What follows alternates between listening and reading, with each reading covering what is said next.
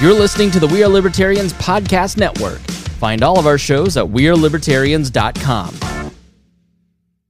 Hey everyone, just wanted to let you know before the show starts, we've got my good friend, Delegate Pat McGeehan from the 2nd Best Virginia, West Virginia, on the show today. And we're talking a lot of stuff, everything from Roman history to some books that Pat wrote, and everything's going to go ahead and be in the show notes today. So I just want to let you know that up front, so that way we can jump into it and have a good time. So sit back, relax, and enjoy the show.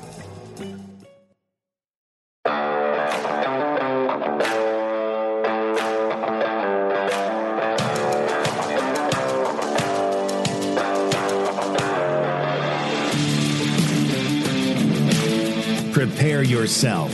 You're on the run with Remzo W. Martinez. All right, Pat McGeehan, it's been a minute since we last spoke.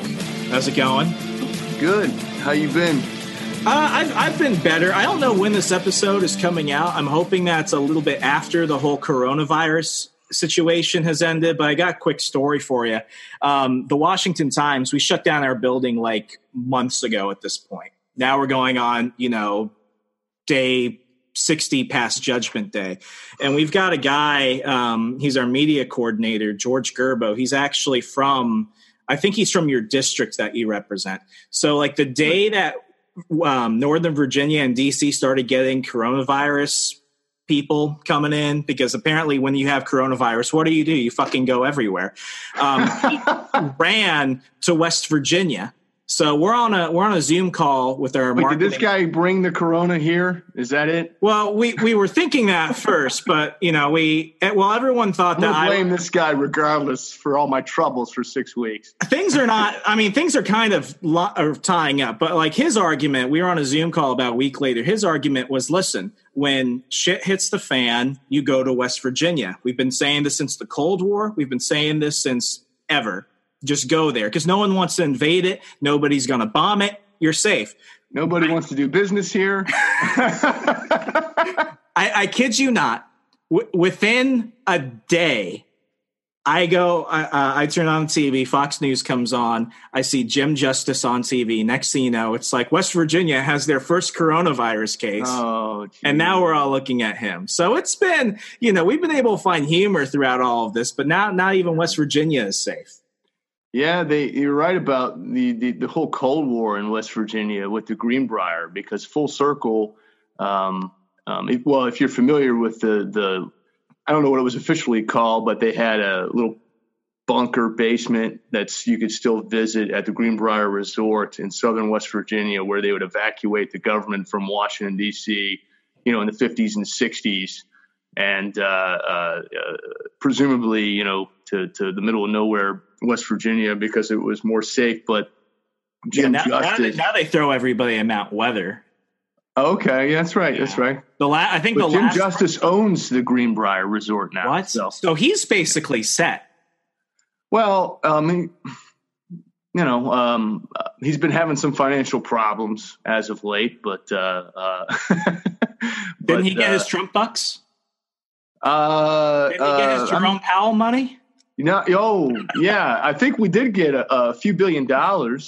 The state government did anyway. I think did the federal government pull that out of their savings account? I'm not sure. Yeah, because they're so great at having that rainy day. Or was it a printing press? Of course it's him. It's Jerome Powell with the freaking printer, just like his eyes are bleeding. Just, it's been more people. I've never seen so many people tweet about the Federal Reserve now than ever before.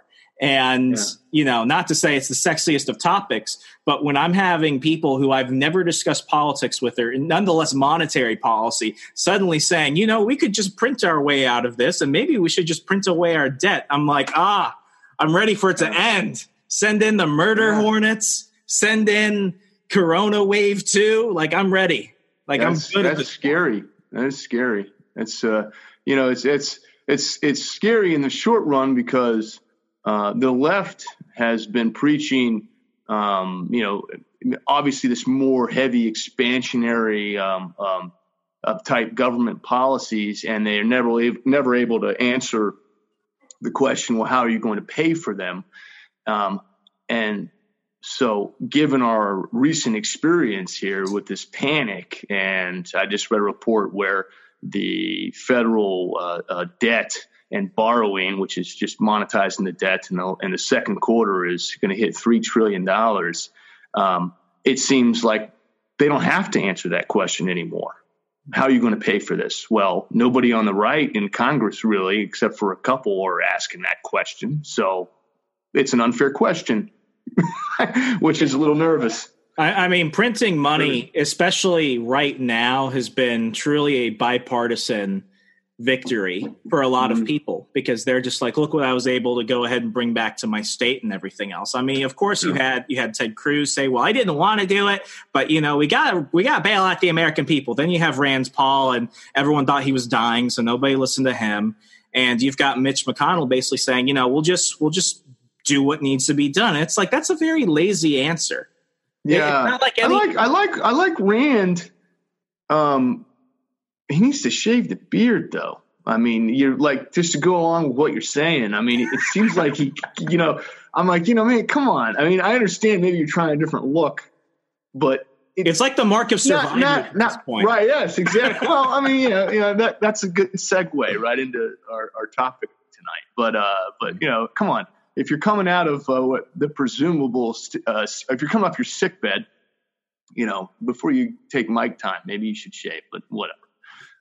This is truly one of those times where we're going to look at this a few years from now. And I think a lot of people are going to say, I would rather us overreact than underreact. But that's such an armchair quarterback statement. And, I was on a few podcasts and a radio show and a live stream. Now, since everyone is at home, everyone wants to do everything now. So they invite me on because they ran out of interesting people. And it's so funny because, like, depending on where I'm at. If you're the uninteresting guy when you're a guest and I'm your guest. Just be happy. Just be happy. Don't think about it. Just take the ticket, enjoy the ride. Okay. But, depending on where I go, I'm either on the left wing bench or the right wing bench. And, and more often than not, I've been taking the Republican seat more often. And I've got these liberals just screaming about these absolutely totalitarian policies. It's like, Trump's a fascist, but how dare he not take full control? And, these people are, going after minority communities. How are they supposed to survive if they're indoors? And that's like, shoot everyone on site who's outdoors, not wearing a mask. And, it's been one of those moments where even if I were to come up with a very pithy answer about things, I've gotten tired about it. And more often now than ever, I've just been telling people I don't have an answer, and anyone that says they have an answer as to how to unilaterally fix this is probably lying, because the only thing we can do is really evaluate how we as individuals are going to come out as stronger or weaker. And this is what ultimately brings us into our topic, because, people will be talking about coronavirus until, 4 horsemen come and sectarian violence in the Middle East ends. But, when we met in 2018, I knew that you had this reputation for being a practicing Stoic. And honestly, I had not heard that since college, and I rarely went to classes. So my knowledge of it was essentially non-existent. And then I got a copy of your book, Stoicism in the State House, a few months after that, and I read it, and it started getting gears turning. And I put it down, think about it for a while. And then over the past couple months, it seems to have made more of a comeback for people, especially as I think more of the American population are withdrawing from paying attention to the rustle and bustle of what goes on in DC. And working in DC, especially in a newsroom, for me, I become desensitized to a lot of things. I hear the bullshit all day. So what I did was I picked up your book again, but around halfway through it, I'm like, I feel like I would be better if I went back and read some other stuff. So I picked up one of your favorite books, Meditations by Marcus Aurelius. And I have to tell you, other than probably the Holy Bible itself, that book has had probably the most profound impact on me since I read it. And I got the audiobook version of it so I could listen to it again than probably any other book. And this is one of those things where I think it's, once you really understand the Stoic mindset, there is really no going back, because you're going to find yourself wrestling with these thoughts all the time.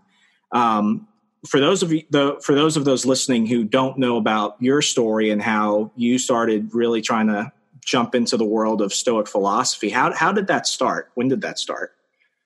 So I was trying to deal with, I'd always had some issues from my childhood and from the service that, I was always trying to sort of, I guess, grapple with. I call them my past demons. And once I got into the legislature, the adversity there led me to start thinking about some sort of philosophy, a philosophy of life, really, to confront the adversity. So I knew in the legislature how to apply logic and solve the practical problem of policy. So how to make decisions on policy just from reading classical political philosophy, Austrian economics, things probably your listeners are well acquainted with. And that's all fine and good. But how do you conduct yourself in implementing that policy was something that was left unanswered in my mind. And that, combined with what I was just sort of telling you about with my personal life, my personal experiences from my youth and from my younger years, I just and I have a tendency to read a lot. So that's, to make a long story short, what led me into Stoic philosophy. Actually, I was trying to do some research to write a book. This is going back 7 or 8 years ago, and I kept coming across a guy named Epictetus, who I only briefly remembered hearing about in college. And I started reading more and more about him, and that led me to guys like Marcus Aurelius and others. And so I put down, I can't remember really the book I was working on. I put that aside, said, okay, I'm going to focus on this. But that harkened back the exposure I had to Stoicism, and it was just a very brief exposure when I was in college. I clearly remembered it from one day in like a philosophy 101 class I was forced to take, and it might have been half an hour of the lecture, if that. And the only reason why I really remember it so clearly was because I also had met the guy that was discussed in this lecture in my philosophy class, I believe just a few months before the class, before that day I'm telling you about. And it was Admiral James Stockdale, who was aside from being a practicing Stoic, he was a war hero, a Medal of Honor winner, and he was a prisoner of war in North Vietnam for something like 7.5 years. And he was the Navy's senior ranking officer in the Hanoi Hilton, which is what the aviators gave to as a nickname to that infamous POW prison camp. And he was tortured dozens of times. He withstood 4 years of solitary confinement. But right before he was shot down or had deployed, basically to his he was a pilot, a commander of a carrier squad, an aviation wing on a carrier. Before he deployed to Vietnam, he went to graduate school at Stanford. And while he was at Stanford getting his degree, he was in his late 30s. He was exposed to Stoic philosophy and took an immediate liking to it. And in his memoirs, I can't remember the name of them. They're not really memoirs. It's a short paper he wrote. I think it's called Courage, Testing the Epictetus's Doctrine in the Laboratory of Human I can't remember. It's some long. That's a mouthful already. Yeah, I can't remember it. But anyway, I want to say Courage Under Fire, but I think that's just a movie I remember with Megan.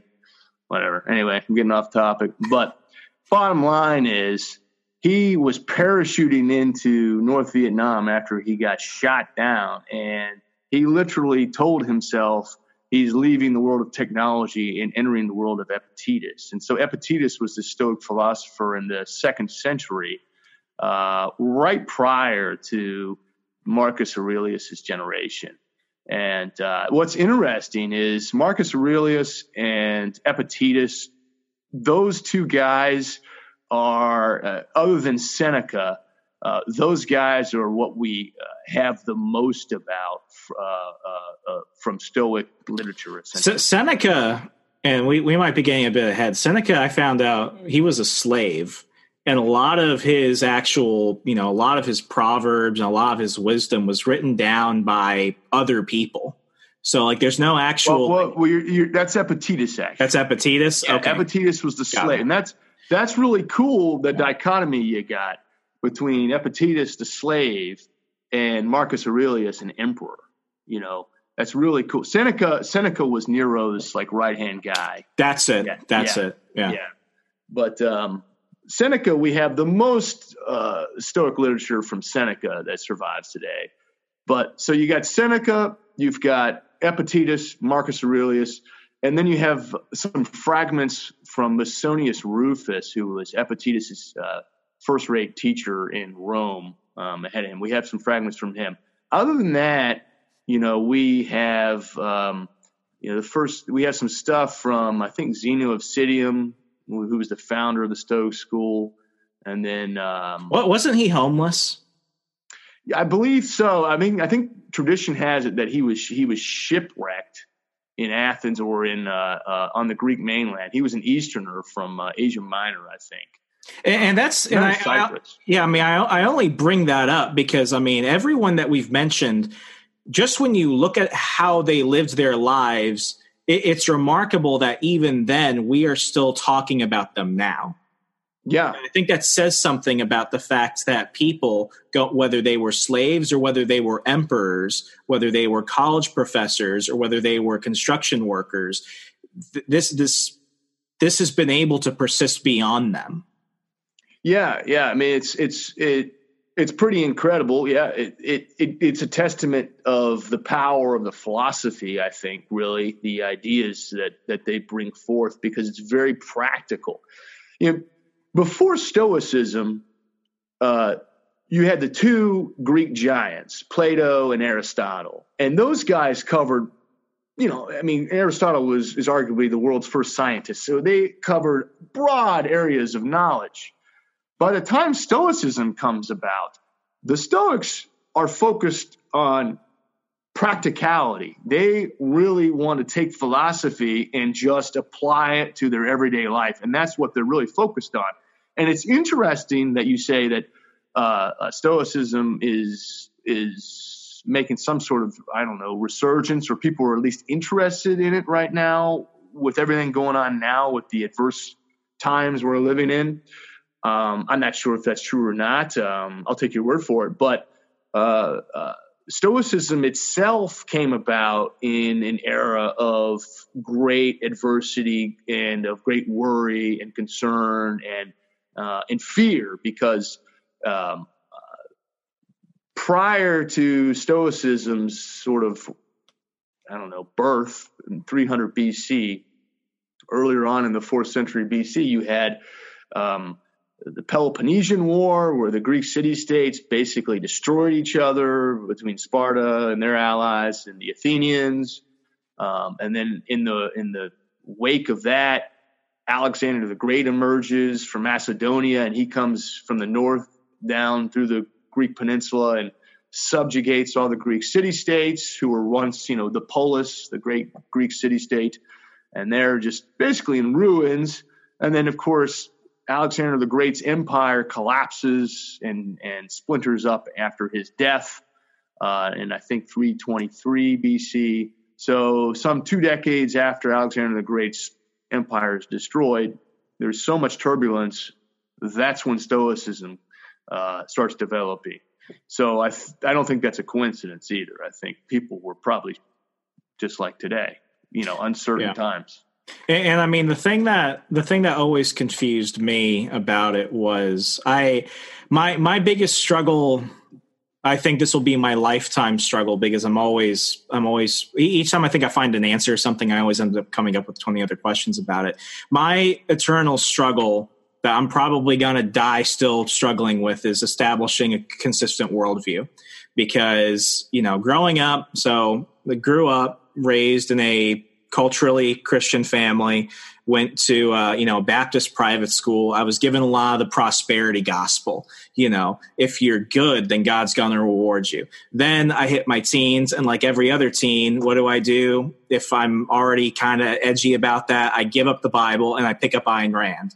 And then I'm, preaching the fountainhead and stuff like that. Then years later, I had my own, conversion back to Christianity. And over the last couple of years, it's been, developing and understanding and applying a Christian worldview to things. And I think that's a problem that a lot of people have. And I'm not going to preach to people what they should believe and how they should believe. But if you don't have a consistent worldview as to understanding who you are, what is your purpose, and what is the function of life itself, you're going to have a lot of problems with many things. And, I went to Liberty University, and, I dealt with a lot of different people. I had friends who were Catholic. I had friends who were, Bible Belt evangelicals.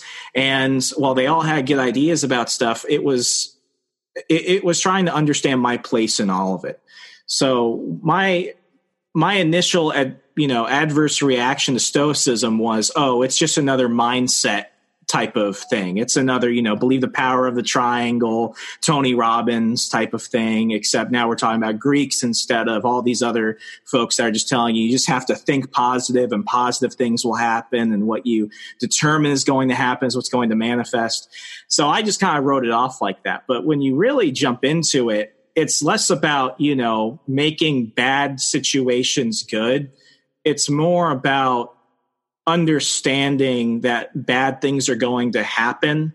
How you react to it is a choice. And I think that's where even a lot of these, mindset coaches online and on TV, they're very anti-stoic in that sense, because they're like, well, if bad things happened, then you obviously allowed it to happen, and, you need to try harder.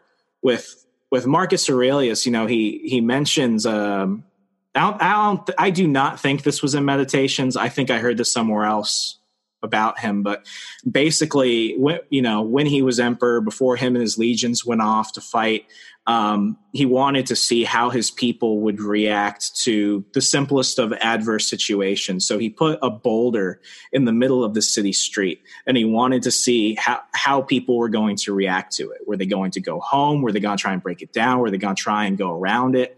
Were they going to basically let that boulder be the thing that stopped them from going and doing what they had to do that day? And he apparently he camped out on like a hill with a few guards and just watched people for nights. I mean, he was just disappointed because each time he thought somebody was actually going to do something, to actually get past the boulder, they would just quit and go home. What he ended up doing was he got a sack of coins, and he wrote a letter, and he put it under, he was able to somehow slide underneath the boulder. So apparently he goes home, and the next day, this one dude basically gets a couple of his friends, and they just push the boulder. Somebody took the opportunity and was like, hey, I'm going to be a leader in the situation. Let's push the boulder. So they get it off the path, and the guy finds, a bag full of gold and a letter from the freaking emperor. And, to kind of paraphrase it, and I'm totally screwing this up because my memory is shit.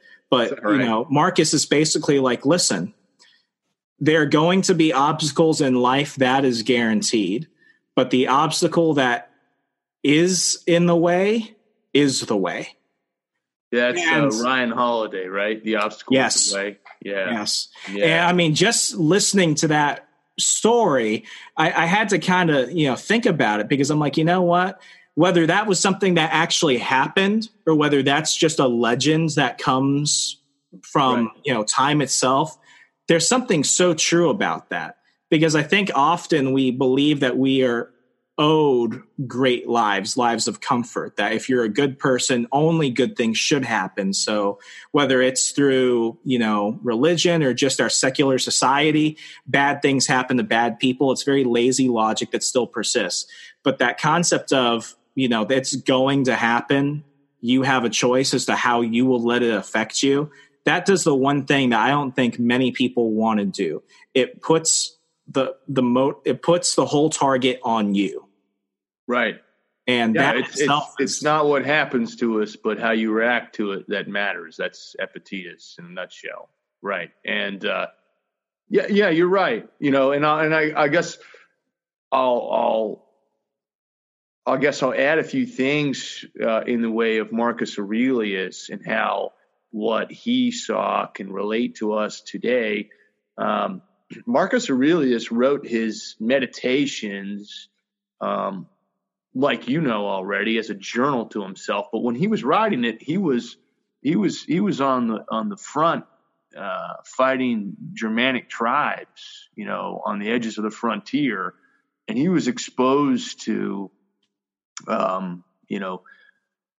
death constantly. And if you notice some very dark themes, if you read it for the first time, you come away with, whoa, some of this is a little dark. I mean, he was not writing that thinking, oh, this can become a New York Times bestseller. No, that was right. His freaking diary. That was his journal. Yeah. So he was really focused on one aspect of Stoicism, and that is ensuring you're very acutely aware of your own mortality. And you can pick that theme up constantly through his Meditations.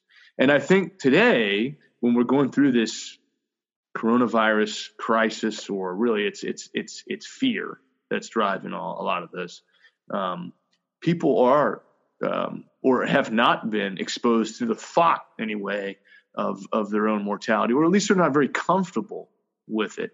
And that's part of Stoic philosophy that people really try and shoot down. It's just not something that nobody ever wants to talk about it. Right. And the Stoics, they didn't not only wanted to talk about it, they wanted to constantly focus on it. And one way to phrase it now is negative visualization. And Admiral Stockdale will talk about this in some respects. And he was able to wither all those years as a POW by embracing Epictetus and guys like Marcus Aurelius.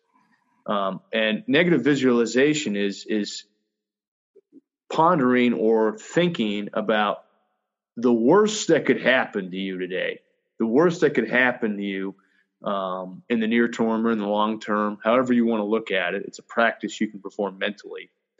And then figuring out ways that you could rationally cope with the worst that could happen.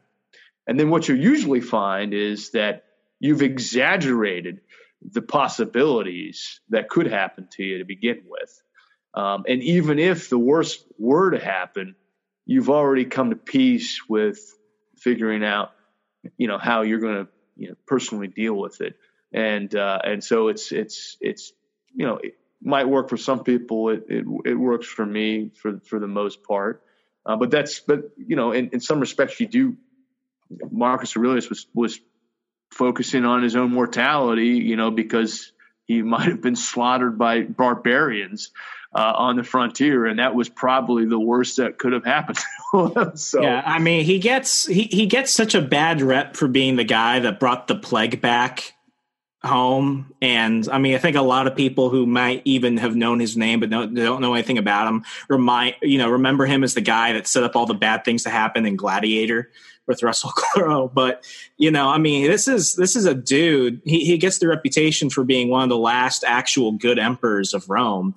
But then you look at Niccolo Machiavelli's discourses on Livy. He calls the last 5 good emperors, and Marcus Aurelius is the last. Okay, so I wasn't just combining things and making that up. No, that's See, I'm retaining things, but I mean, just a brief overlook of his life. I mean, he his wife is potentially cheating on him all the time. His stepbrother, who's like his co-emperor, is, he's just a philanderer. He's a terrible person to have co-leading Rome. One of his best friends tells everyone one night while Marcus is out of town or something that, the emperor is dead and he's the emperor. And then when Marcus comes back, he kills himself. And then he's dealing with these constant wars. And then towards the latter years of Marcus's life, he's dealing with the Antonine plagues, which lasted like 13 years. I mean, if you want to talk about somebody who inherited like the worst possible scenario, I mean, that's a Netflix series all in itself. But when it comes to what you just mentioned, one thing that I do remember him saying in meditations was, ask yourself, what is the worst thing I can imagine? What is so big that I cannot endure it? Once you come to that, visualization, you're going to realize how embarrassed you are, because a lot of people, and I think, it's so funny. We are truly a blessed country despite our problems and things. We live in a very comfortable point of not only the world right now, but just of human history. We're incredibly blessed. And we have increased levels of depression. We have increased levels of anxiety. A lot of millennial men will now say that they don't feel that their lives have purposes. And ultimately, I think a lot of the fears we have, and this is something I've definitely experienced. And, I'm pretty open about it, folks. Like, it took years of therapy to understand this. Anything that can go on in my mind is almost always going to be worse than what a situation actually is. And I think the problem that a lot of people don't grasp about Stoicism, and correct me if I'm wrong about this, is they think it's like all these other things. It's like, just manifest better things. It's ultimately comes down to bad things will happen. There will be obstacles. What you do because of that is ultimately what's going to be the ultimate judgment call. Because one thing that I've had to do during this period at home, I'm lucky. I get to work from home. But, the Stoics don't tell you to compare misery or something like that. They don't tell you to compare. They just say, focus on improving yourself as a person. And during this time, I've had to really ask myself, eventually this is going to end. We have to go back to work. I have to go out and do regular shit like everyone else. But during this extra time I have to myself, I can either have left the situation being improved, I could stay the same, or I could be worse off. I could be constantly watching TV. I could be constantly looking for all the new updates on Google. I could be arguing with people about, what Trump is doing right or what Trump is doing wrong. I have ultimately no control over any of this. I can only control my own direct outcome. Right. Yeah, that's definitely you hit the nail on the head. The one thing that drew me to the Stoic philosophy, and I think one of the core principles of it, is the dichotomy of control, which Epictetus outlines in the first line of his handbook, which is called the Enchiridion. And you alluded to Epictetus earlier on, I think, but you just conflated Seneca with Epictetus. I'm confusing all the guys with the Latin name. That's easy to do. But you're right in the respect of Epictetus never actually wrote anything down. It was his student Arrian that wrote his discourses down, which are basically lectures that his teacher Epictetus taught. And so there was originally 8 books in the discourses, only 4 survived. And then a summation of all those 8 books condensed in a little pamphlet that Arrian also wrote called the Enchiridion, which from Greek is usually translated as manual or handbook. And in the first line, it's focus on what's up to you. Some things are up to us, some things are not. Essentially, focus on what's within your control and discount what's not within your control. And so that's the dichotomy of control. You have ultimately control over only what you think, basically. And those your thoughts are ultimately the one thing that is entirely under your control. And it is your thoughts that generate the negative passions. So if you have the wrong thoughts, then you will generate negative thoughts, generate negative actions usually, and you're going to start demonstrating the vices. And so the Stoics were very, very exceptional with regard to virtue. They ultimately wanted to pursue virtue over everything, and they elevated virtue as the only means to achieving happiness.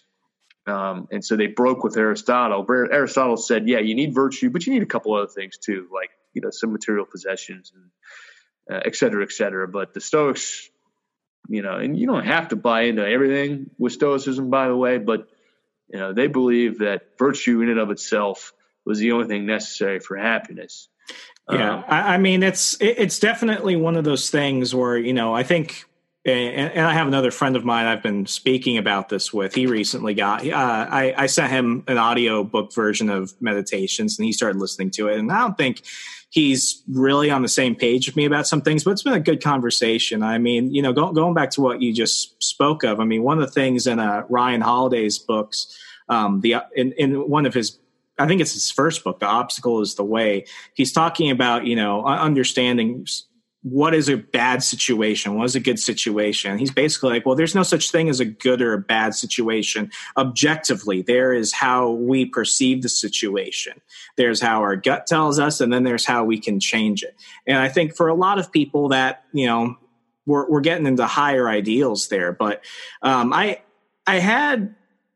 it's been really strange because I did not think that, and, like anything new, people want to start talking about things. I shared some quotes by Marcus Aurelius and Seneca, and it's really funny when people start to just pick at things, because I had some folks that I went to Liberty University with, and they're like, the Stoic philosophy itself is, it's just not, a lot of the principles are not founded in biblical truth and all this other stuff. And I'm like, wait a second, didn't St. Augustine, didn't he credit the Stoics in some of his lectures? There was a lot of I'm a Roman Catholic, and I'll always be a Roman Catholic, and I don't find the practice of Stoic ethics to be in conflict with my faith. I think the two can live in harmony quite easily. I mean, they're not one's not trying, one is a religion, one has a worldview. There's no real worldview to Stoicism other than just a mindset of approach to the everyday struggles of life. And I mean, I may have been wrong. I think it may have been. You could get into the Stoics had a comprehensive philosophy, and they did deal with what they called physics, and that to them meant metaphysics, really, in our philosophical terminology. I mean, in Meditations alone, and the first part where Marcus is crediting everyone, he's crediting the gods. The guy was still he had his own, Hellenistic, I don't know, Zeus and all that stuff. He credits Mars for some things, but I have picked this up over the years. John Wesley, the founder of the Methodist movement, the Methodists, they found a lot of their inspiration from the Stoics, and a lot of people have picked it up over the years. I don't understand why, some people try and think, oh, you can never take from one to build the other, because then you're building an inconsistent worldview and stuff. It's not true, because I will point them to Cicero. A lot of the latter Romans that we were just talking about, like Marcus Aurelius, really looked up to their great Roman heroes of the past, and those usually were the great republicans that ironically fought against the emperors, or the original emperor anyway. And so Marcus Aurelius mentions Cato the Younger, who is probably the epitome of the Stoic, and took his own life because he refused to allow himself to be used as propaganda. I'm not pro-suicide, but that is so metal. Julius Caesar. Yeah, it's a great story, and he was the last holdout after the Republican army lost under Pompey the Great, lost to Caesar at the Battle of Pharsalus. Cato the Younger leads about 10,000 of the last remnants of the Republicans to northern Africa, to Utica, to hold out and carry on the resistance. And I'll make a long story short, Caesar later lands with like 8 legions, and so outnumbers them, 6-1. And one of the other guys at the camp who outranked Cato the Younger, a guy named Metellus, I can't remember, some Roman.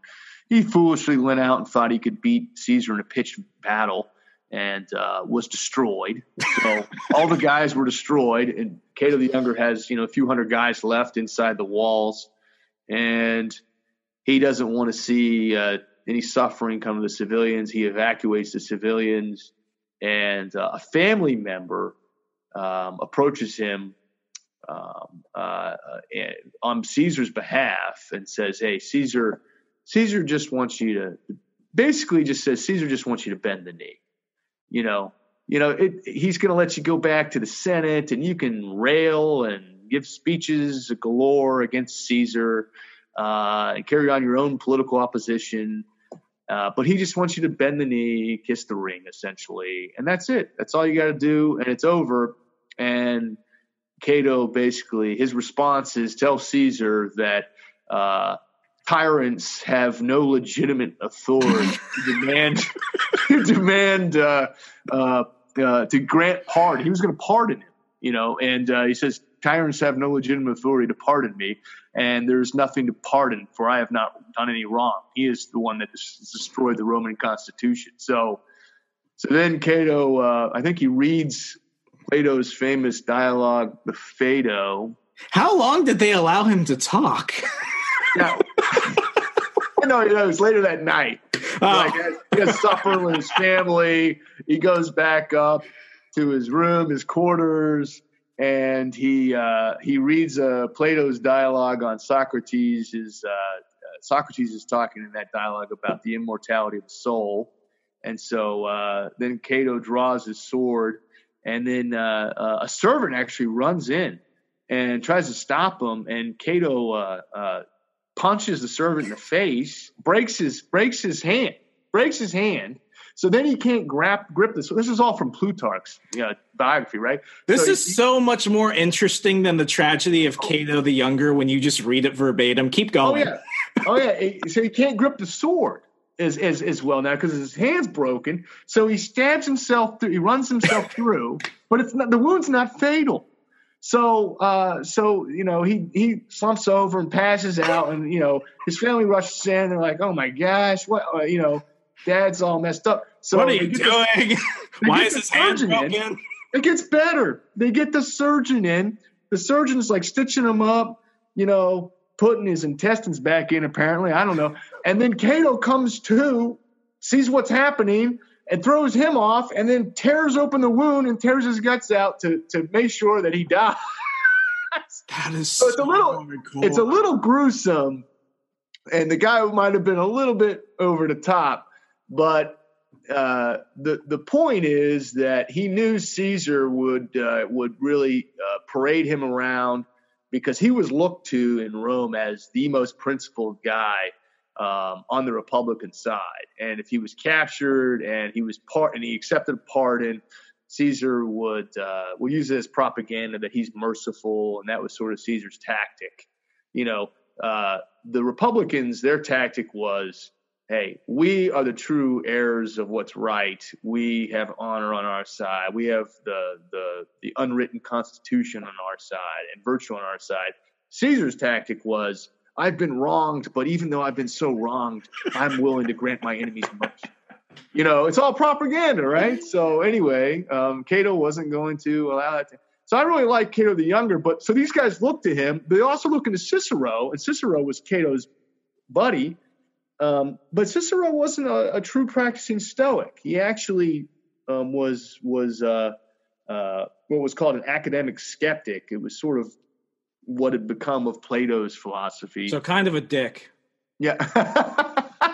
But he was sympathetic. We gotta bring things down to a fifth grade level for me sometimes. Yeah. Well, he was sympathetic to Stoicism, and he was a lot of his famous works had Stoic themes in them. So he was eclectic. So he would pick and choose, but he really liked Stoic ethics a whole lot. And he actually said in one case, okay, if I wasn't an academic skeptic, I would be a Stoic.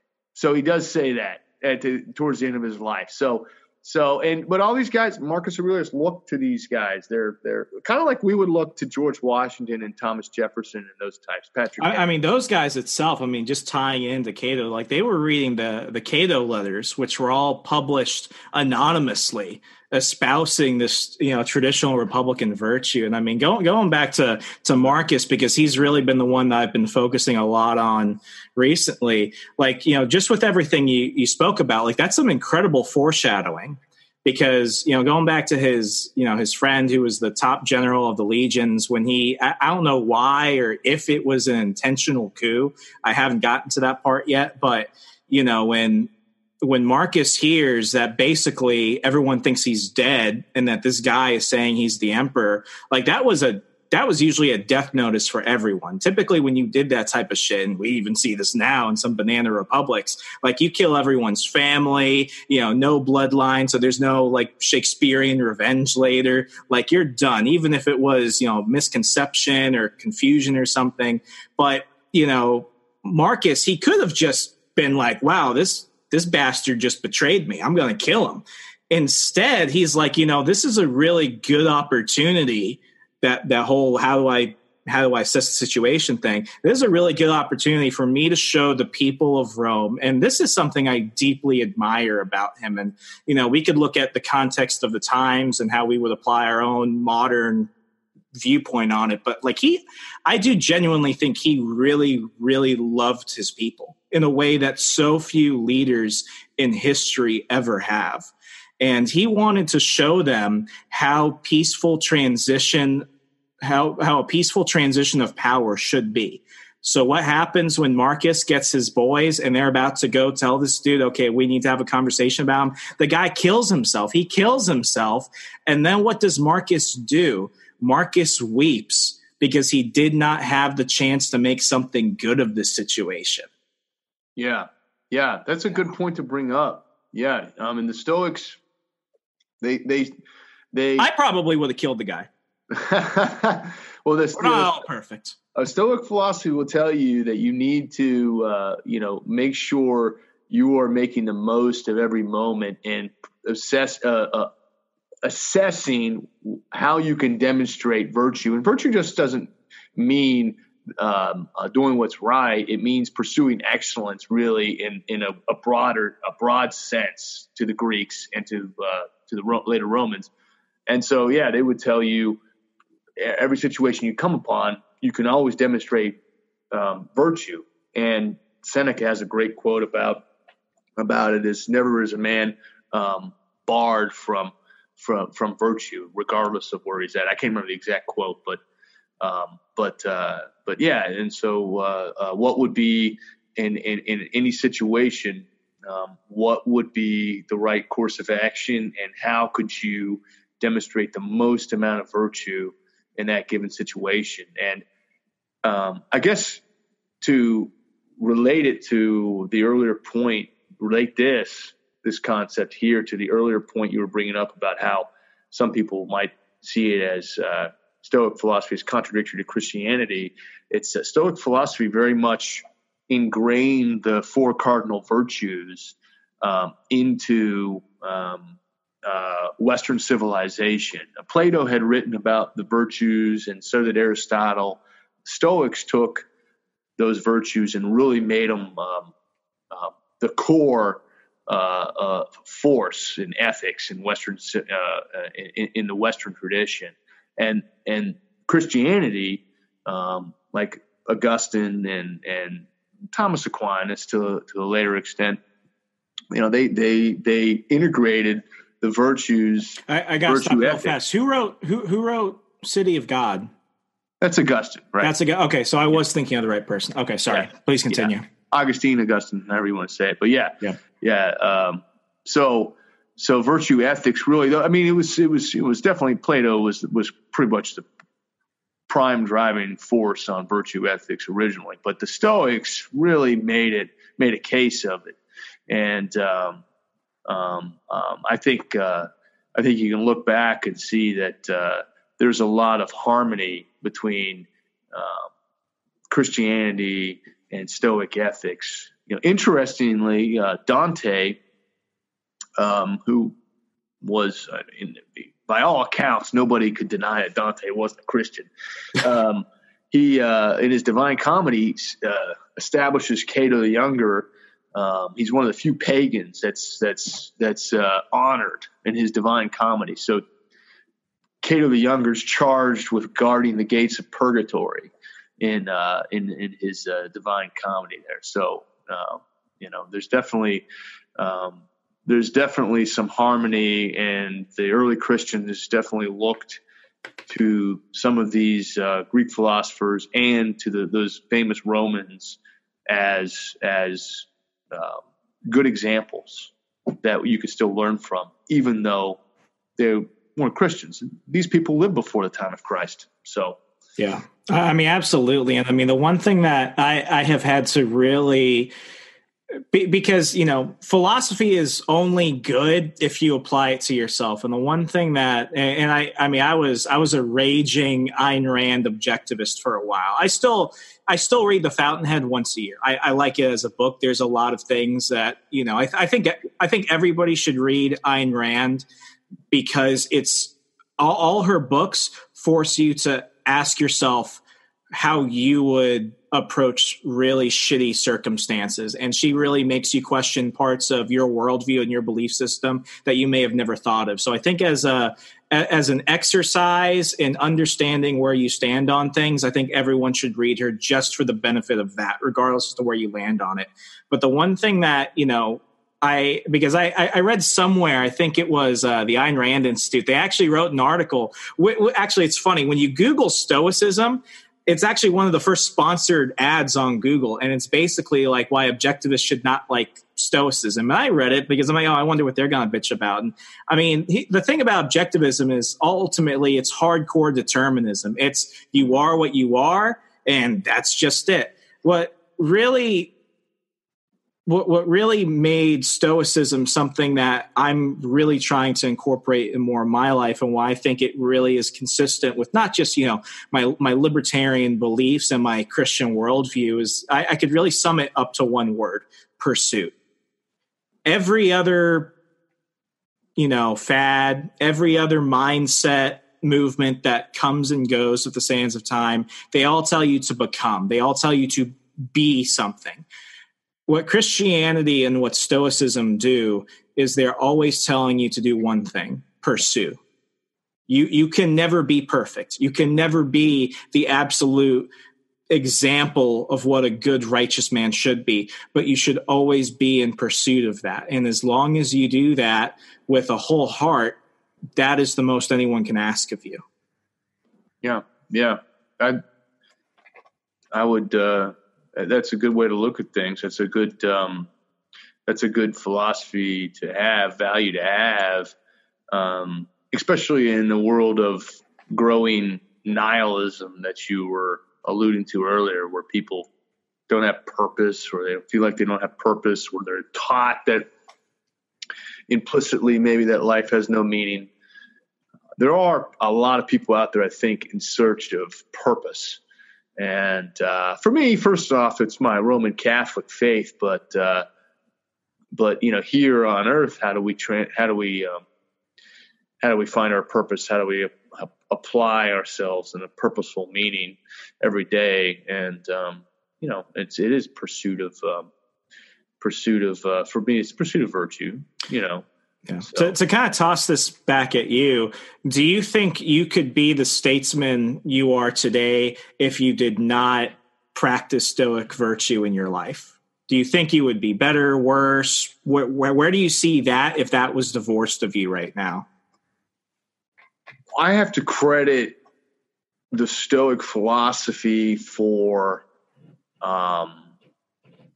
my friends they've joked in the past, and they've said, you may be the first Irish Stoic. So, because, the Irish are known for a lot of things, and one of them, one of the stereotypes happens to be, they're not very good with patience and with moderation on your temperament. So, I had an Irish temper in my youth. And so that's one thing that Stoic philosophy has really helped me out with a whole lot, has been to focus on patience, to focus on temperance, self-control. And that's really key in a lot of circumstances in the legislature, where, especially if you're a libertarian leading legislator, where the seat of power isn't look at people like that very fondly. It teaches you a whole lot. The Stoic philosophy can teach you a whole lot in those sorts of situations. To just focus on what you can control and to understand where other people are coming from, especially when you could have perceived them as wronging you. They might be wronging you, by the way, but try to understand where they're coming from. And, one thing I usually do in my head is say, well, this is just a person that's ignorant and they really don't understand much of anything else. So, why should I be so upset with this guy? So, I get where you're coming. The only thing I will say about that is sometimes you do need to be hard on other guys. And it doesn't mean, drop your defenses and just be passive about things. When other individuals in the legislature that I know the truth, are smart enough to understand the truth, have reached the truth, yet repeatedly refuse to exercise the truth. That's something that I have a hard time forgiving. Oh yeah, I mean, going back. I've been looking a lot at the plague, at the 13-year plague, because just talk about timing, where we can really see that history might not repeat itself, but certainly does rhyme. I think Marcus says one of the most terrifying nights he ever slept through was the night after he announced that he was going to do an audit of all state bureaucrats. And he was like, okay, we need to start putting money towards the people who are dying in the streets. Rome looks like a graveyard instead of a city. So I need to make sure that money's being spent, and people lost their shit about that. And there's a guy who's fighting, he's fighting Germanic Gaul tribes. He's fighting everybody. This is a dude who, when he says the most terrifying night is when he said he was going to audit his own politicians. That's certainly something a lot of people can relate to. But yeah. I am just curious. I've had the weird displeasure of meeting far too many politicians, whether they be dog catchers or governors, and a lot of them really try and show their credentials, and they want you to think that they have at least, something between the ears. But I think a lot of them are just actually really dumb people. Do other representatives in the legislature ever come up and, have they ever struck up a conversation like, hey, I don't understand where you're coming on with this. What's this whole stoicism thing? Have they ever actually been slightly curious about it? Because you're open about this stuff. I've heard some of your speeches, and it's not like you're hiding where your inspiration for some of your motives come with this. Sometimes, yeah, there are some guys that are curious, and those are the guys that you really want to get into some conversations with, because those are the guys that I think might have a little spark inside them that they want to aspire to something more than just going to all the receptions and eating the gourmet food and taking the lobbyist cash and stuff like that. So those are the guys, if they come up to you and they ask about some philosophy, for heaven's sake, or even just some of those ideas, inkling of his ideas, then you want to go ahead and try to, maybe develop a relationship or try to at least have more in-depth conversations with.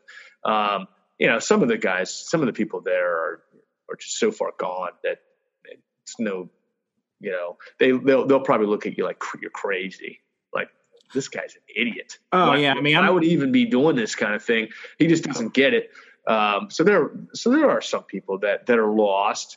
It doesn't mean you treat them terribly. You don't treat them bad, but at all. But I mean, you don't want to dedicate a lot of time on those guys. But yeah, I mean, there's some people that come up, and I will note the guys and the gals that are the newbies, the freshmen, especially on the Republican side.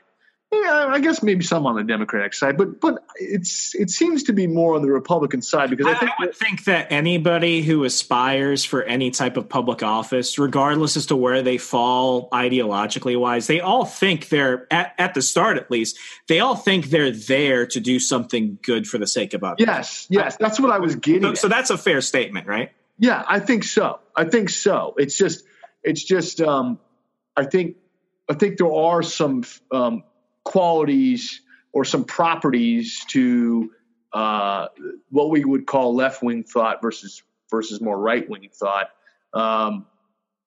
that are more agreeable to some of the things that we're talking about now. So I think on the right, there are a lot of people that are more focused on maybe hard truths, right? Versus on the left, it just more focused on a more utilitarian, benevolent, compassionate, I just don't want to hurt feelings sort of equality type attitude. Which, when someone, I'm not faulting that right off the get-go. If that's all you have been exposed to other things, then, it's not your fault. But I'm just saying, it's been my experience where new freshman legislators that come in, especially on the Republican side, they didn't sign up to be told just to go along with the party apparatus and do as they're told. And that's what they find out. The party leaders say, hey, listen, this is the deal. Vote with the party. You get rewarded. Don't vote with the party. If you dissent or dare to go along with those who do, you will be punished, but when they see people that stand up and talk about these things that are related to truth, they say, I want to be like those guys. I don't, there is that, it doesn't always work. It doesn't always work. They don't always come along with you, but there is that spark at first. And that's really where you got to dig on that one virtue called courage. And if they can utilize that, then you could definitely overcome the party apparatus, the punishment, the establishment's tools with this philosophy. Sometimes you can break through to people. I mean, for me, the years that I thought, okay, if I just do the right thing, if I work for the right people, if I do all this stuff, I'm going to have my own, staffer job, and then maybe one day I'll run for something, and I'll have my own, Mr. Whatever goes to Washington moment, Mr. Smith goes to Washington moment. And I've seen a lot of people like me take a few steps forward, and you always have the good cases and you have the bad cases. And I obviously went a different path. They say if you don't succeed in politics, go into journalism. And if journalism doesn't work out, organized crime is very lucrative. But it's definitely one of those things where I don't know. I want to believe that people have good intentions, but how those intentions are played out are just sometimes they really screw people over. And I mean, one thing I like, I know we're running close on time. I'll try not to monologue about this. One thing I do notice about Ryan Holiday, and folks, I mean, Daily Stoic, I listen to the Daily Stoic podcast every day. I read Conspiracy by Ryan Holiday. The Obstacle is the Way. I mean, I think in terms of modern people really kind of pushing it online, he's the person you're going to want to, go check out. But the one thing I will say I've noticed about Ryan Holiday is that he is probably a bit more of a left bent person. And then you really look at the people that he really talks about in terms of being in the world of politics. And he brings up two examples of people that really kind of, I don't really like: Barack Obama and Abraham Lincoln. Now, he makes some points where, okay, I can see where he's making some objective observations about them. I get it. I'm not going to say I don't like Ryan Holiday because he's a totalitarian, liberal and all this other stuff. But that's the one thing I've noticed about him. But, I looked into his examples of, Lincoln practicing Stoicism. And I was like, I think we can find another example. And to kind of keep it in the Civil War realm, one thing, being a good Virginian, I know is, what happened to Robert E. Lee after the Civil War. I think how we treat the people we defeat often says more about us than it does about them. And Lincoln, through all his faults, I will say that the one thing that he did that I don't think anybody else in his position, especially others in the Republican Party at the time, did was he said, we're going to go ahead and bring them back into the Union, and we're going to treat them like citizens. We're going to treat Confederate soldiers as veterans. We're going to bring in some of the people that rebelled against us back into the Senate. And then he got shot. But, you look at Robert E. Lee when he, they took his land. Arlington Cemetery was the Lee property. And he was broke. He never got his citizenship back until like the 70s. Somebody found a note. I think it was either Ford or Carter that actually made Robert E. Lee a U.S. citizen again. But years later, after he was the president of Washington University, now Washington and Lee University, somebody asked him about, would you ever do it again? Are you mad? Or do you get upset? Are you depressed about this? You look like shit. What's going on with you? And, I don't know if he was a practicing Stoic, but the one thing he said, which is definitely a Stoic type of saying, was, all I can do is do what I can do now and every other day. My main task at hand is to be a good citizen and to lift up others. And that itself, to look at a defeated man who is really the symbol of a cause, regardless as to what you think of him, folks, that says something. And if I can say something nice about Lincoln, who I don't like, I think if you're not a big fan of Robert E. Lee, you can at least credit him with that. Yeah, it's interesting you bring that up because on the Confederate memorial in Arlington Cemetery, or near Arlington Cemetery anyway, there's an inscription at the base of it that's a famous line from Lucan's famous book on the Civil Wars, and it says, though the winning cause pleased the gods, the losing cause pleased Cato. And that's what they had inscribed on the Confederate memorial, which wouldn't be too far away from Lee's original. I gotta go find that. I never knew about that. Yeah. I've lived here for like 14 years. I never knew about that. Yeah. I gotta check that out. So but anyway, yeah, I don't know. Holiday's assessment of Lincoln and Barack Obama being Stoics, I guess I don't know. I've never read in detail what he says, but I would venture to guess he's more or less going off appearances and how they carried themselves and some of those things.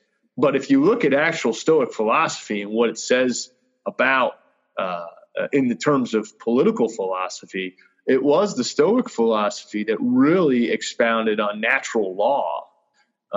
And that of life and property, and you can find that through Cicero's famous book, probably the most famous book in history, next to the Holy Bible, is Cicero's book on duties, and that was the second book off the Gutenberg press, right behind the Holy Bible, and it is written from Stoic ethics.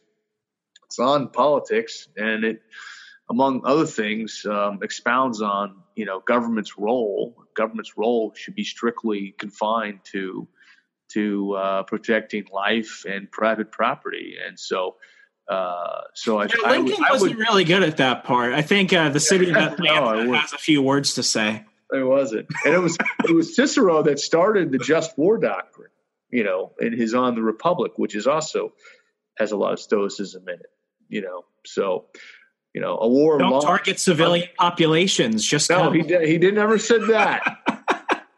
A war launched unprovoked cannot possibly be just. That's a famous line from Cicero, and it's very much in line with Stoicism, what Stoicism teaches. So yeah, I would definitely go. But there's a lot of more left-wing people that are promoting Stoicism, and you'll find that there's a lot of atheists that promote Stoicism, even though the Stoics themselves were not atheists. Most of them were pantheists, but they definitely believed in some sort of higher power.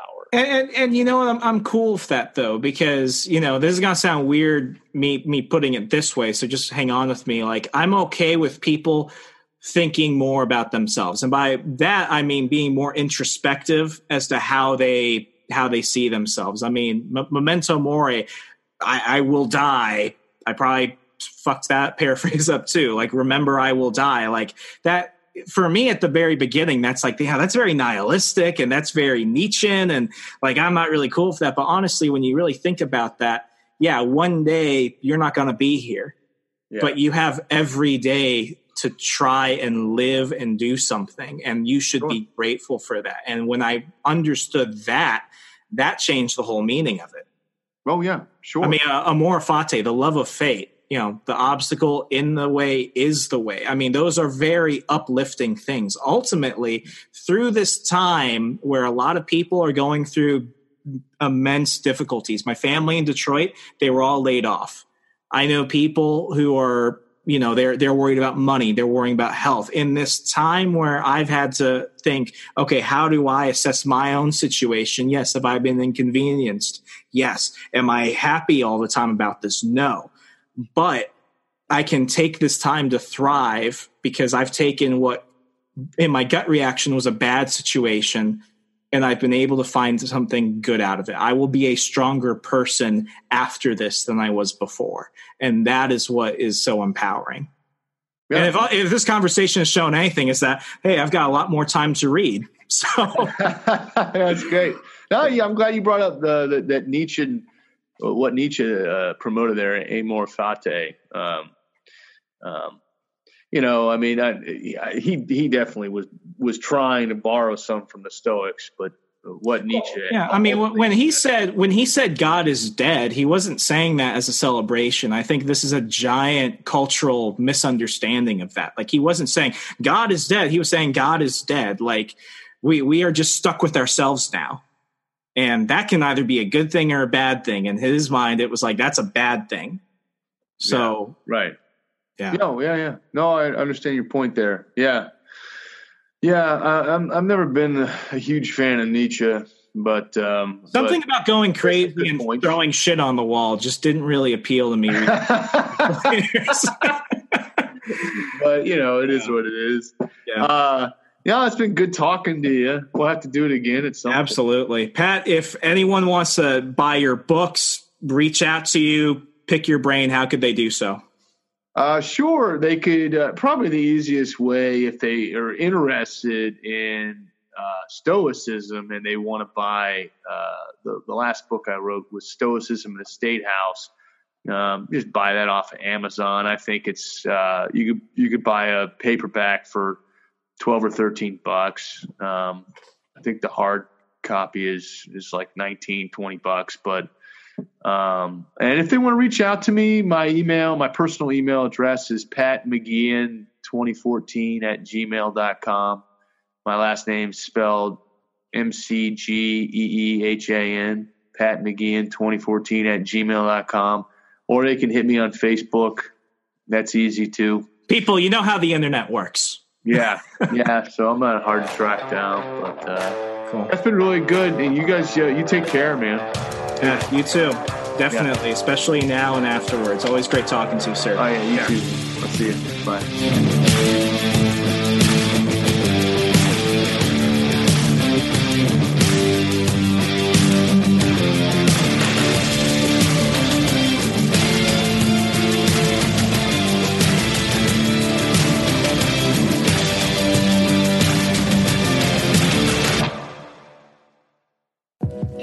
Check out our other shows and more from the We Are Libertarians Network at wearelibertarians.com.